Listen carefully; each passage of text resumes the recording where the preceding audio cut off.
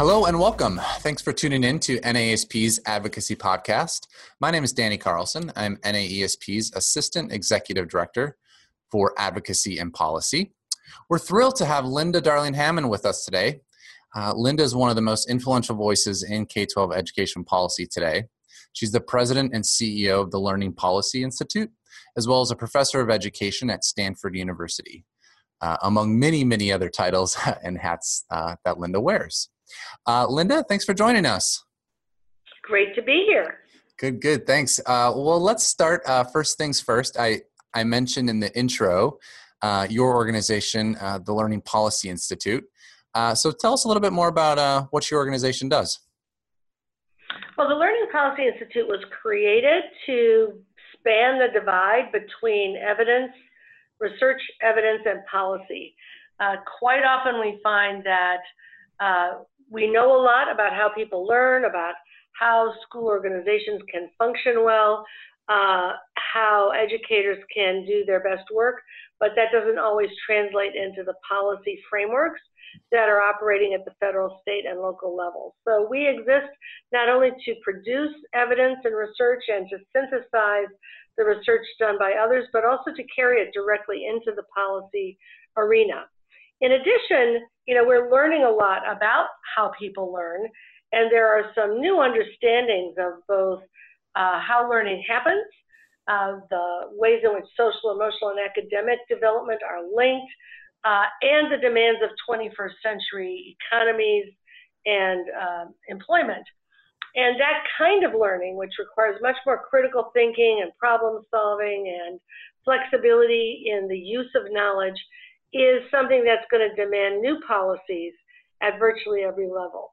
So we also exist in particular to ensure that what we know about learning informs policy.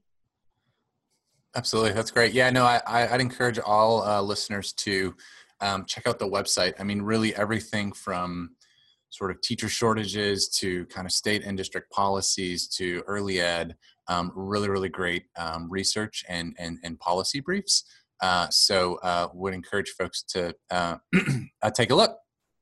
Well, so let's shift. So you are on a podcast that is for elementary and middle level school principals.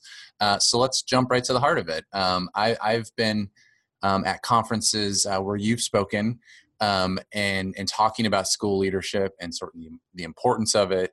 But let's get to sort of how do you think about the principal in sort of the K-12 ecosystem? How do you think about that role, the importance of that role, and sort of challenges and sort of opportunities as we think about sort of what principals do?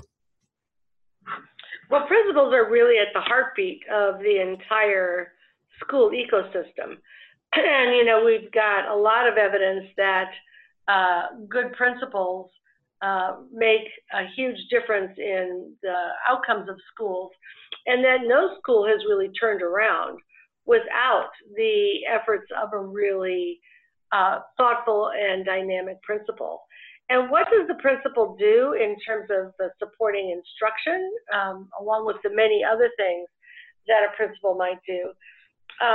One key piece is to create a shared vision, to be able to work with faculty, with parents and community members and others in the school framework. That may include also other community-based organizations that offer services to kids, to create a shared vision of the kind of supports for children that need to be in place, the kind of learning that we want to happen, the kinds of strategies that are to be used in a coherent way. And that requires a lot of capacity for incorporating the views of others, as well as articulating, a common vision, and then seeing that it gets instantiated in lots of policies and practices in a coherent, aligned way on a regular basis. The principal also is really important in helping teachers share their expertise with each other. The amount of expertise you need to know to teach is infinite, Every child brings its own, his or her own background and needs and problems of practice, if you will. And every teacher wants to continue to learn. And so structuring a school so that it allows for the sharing of expertise, it allows for teachers to be in each other's classrooms, observing and giving each other feedback, to be meeting in teams, to plan curriculum and lessons, to be meeting around children and their needs, to be collaborating in decision making is a key part of building an effective school. And that kind of work to create this collegial, collaborative, expertise sharing organization, it turns out matters greatly to teachers in terms of where they want to work and whether they're likely to stay. It also matters in terms of the extent to which they become more effective over time. Teachers in that kind of environment gain in effectiveness relative to those who are in an isolated, closed door environment.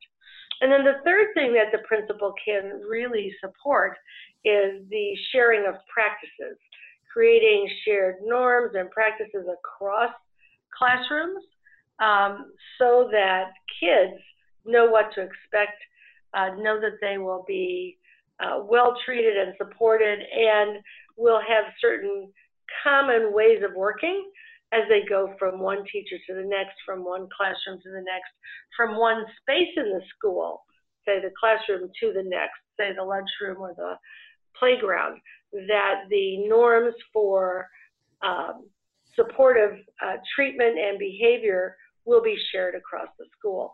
All of these things really depend on a thoughtful principal who works with other teachers as leaders to create that common environment. No, that's great. That makes a lot of sense. A follow-up question to something you said on this idea of instructional leadership. When all those things that you said that a principal can do to sort of have that kind of multiplier effect on quality teaching and expand quality teaching makes sense. But what is from your experience and sort of being in districts and states and talking with all the folks that you do, what are some of the barriers that exist that sort of don't allow principals to potentially fully maximize that role? Well, one of the other things we often think of the principal as doing is buffering the staff from the demands of outside agencies, and those can sometimes be obstacles. We have a lot of policy that lands on schools, way more than there used to be in the 1950s, 60s, 70s, 80s. It's become a very crowded environment for federal mandates, state mandates, sometimes local district edicts, and those often change with the winds of politics. Mm-hmm. So, a new administration comes in, or board members or legislators change or whatever, and we often have this, now we're not doing this, we're going to do that, kind of pendulum swing approach. And that's very disruptive to school improvement.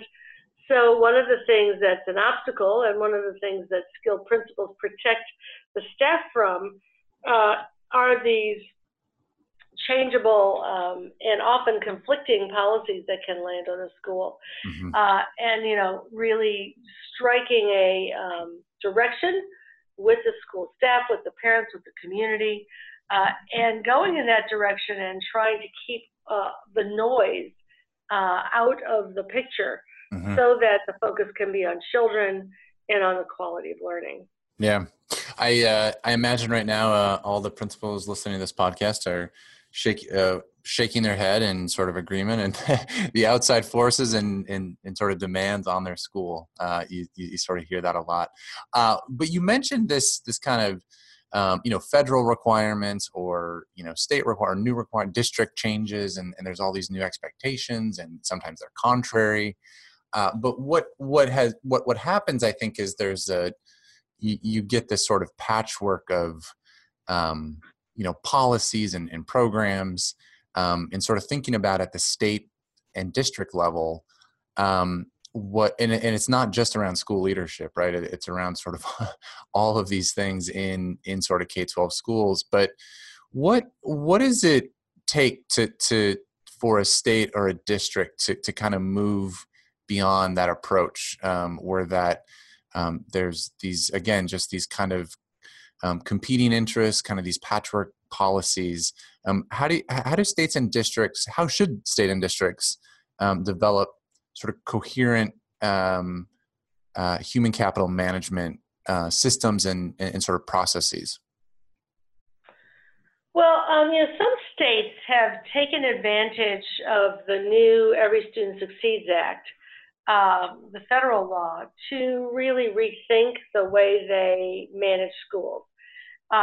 California, where I live, is one example. There are others across the country where they're really trying to create a coherent approach to ensure that there is equitable funding first on the table and resources to support human capital development, that is, to ensure that you can recruit and retain teachers and leaders in the system, and to provide professional learning opportunities for them, but then allowing a lot of the decision making about what goes on at the school to be guided by indicators of progress, multiple measures of student learning and progress, but to allow the educators to make the decisions of how to get from here to there. Mm-hmm. So, for example, in California, the categorical programs, there were dozens and dozens of them that set money in ways that you had to spend this little pot of money for this thing and this little pot of money for that thing. For the most part, were folded up into a new formula, and now it's up to leaders in their schools to work with their parents and communities to figure out how to allocate that money to get the job done to meet the needs of the students in that school, rather than trying to, sort of be micromanaged through these categorical funding pots. And if you can have a cycle of continuous improvement, where people are looking at how kids are doing on everything from, achievement to graduation, to positive discipline, to positive school climate, to access to high quality curriculum, and then regularly adjust and improve based on the findings and the evidence, then you can create a coherent system that supports human capital development, because everybody can get on the same page and stay on the same page together. That actually keeps people in the profession. It reduces turnover, and it enhances achievement in the long run. To have that continuity and everyone pulling in the same direction in the system. Mm-hmm, mm-hmm.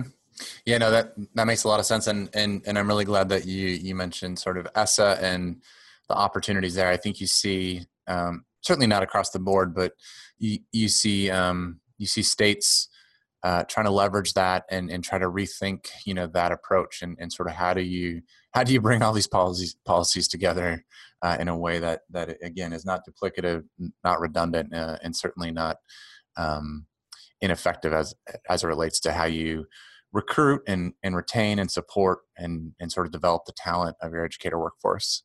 Great. Well, that was really, really helpful. I want to get a couple more questions in with you in the remaining time that we have. Something that I know that you've looked at a lot, both in terms of sort of research and just kind of models around the country, but the residency approach to preparation, to sort of pre-service training as it relates to principals and teachers. But first, why is a shift sort of needed in the way that we prepare teachers and principals? Well, the best knowledge is knowledge that evolves as theory meets practice, and as people understand both what we can learn from research. How do people learn? What do we know about curriculum planning, child development, etc.? but not in a theoretical, abstract way, in a way that's applied to problems of practice in the classroom. So residencies for both teachers and principals create the opportunity for study under the wing of expert educators, while you're also taking the courses that can provide a framework for interpreting and learning what can go into practice. That results in more powerful and effective practice in the long run. In addition, in these residencies, people are learning from, you're bringing the university and the school district together. They're often funded to have a salary while they're engaged in this clinical practice. For principals, that means that instead of imagining what it might be like to be in a leadership role in a school while they're still a teacher, they're actually in a leadership role in a school under the wing of an effective principal while they're taking courses in the partner universities. Same thing is true for teachers. And they're pledging, as they get the benefits of this free training and subsidized living expenses, they're promising to work for a certain amount of time in the recipient state or district that is supporting this learning. That's particularly helpful for addressing shortages, because some districts, for that matter, some states tend to have higher rates of shortages, and if they continue to fill those with people who don't have training and come and go at rapid rates, they never solve the problem. This way, you get people who are really well prepared for the context that they will work in, under the wing of the best practitioners in that context, who then are more confident, more competent, more effective, and more likely to stay over the long haul. So it solves many problems at one time. So your research shows that participants writ large, generally speaking, participants in residency programs are more likely to stay and be more effective in the job. Absolutely. And that is true both for teachers, where you find that 5 years in, depending on the location and the program, 80 to 90% of them are still there. Wow. And even a greater percentage are still in the profession. Wow. And for principals, we just looked at the Principal Fellows Program in North Carolina, which provides internships to principals, and they are much more likely to go into administration, first as assistant principals often, and then as principals. They're much more likely to stay. They're much more likely to say they were well prepared for the job. And in an earlier study, we found that people who've been prepared in this way felt less stressed by the job because they knew how to approach it. Therefore, they were happier about it, more effective in it, and more likely to want to continue. Absolutely. No, I mean, it feels very much like the momentum is heading into this being the model, going forward. And, just to note that with the reauthorization of the Higher Education Act here up in DC, something that, we're going to be pushing for is, increased federal investments to support higher ed institutions to be able to, to provide this type of preparation for all the reasons that you mentioned. Very interesting. So one of the things that you mentioned, though, is shortages and kind of keeping teachers to stay in the profession. As you know, teacher shortages kind of across the country, states and governors and state school chiefs. I mean, this is a real focus. This is kind of taking up a lot of oxygen in states. But one thing that you found or know and have found sort of backed up by research is the role of the principal in addressing teacher shortages. So the attention can't just be on getting sort of new folks into the system. There's got to be attention paid also to why teachers are leaving and the role that the principal plays in and keeping great teachers in schools. So just tell us briefly about that.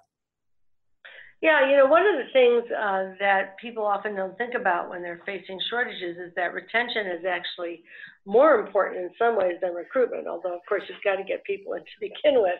But 9 out of 10 positions we fill every year for teachers are because of teachers who left the year before. And 2/3 of those folks did not retire, but left for other reasons.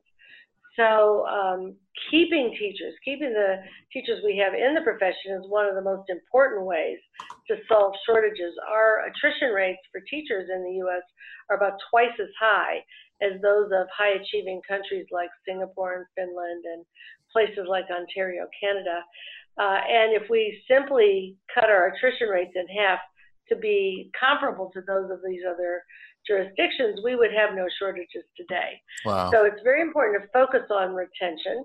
And then how do we do that? Well, one thing, of course, is to be sure that beginning teachers get good mentoring and support when they come into teaching, and the principal plays a role in that.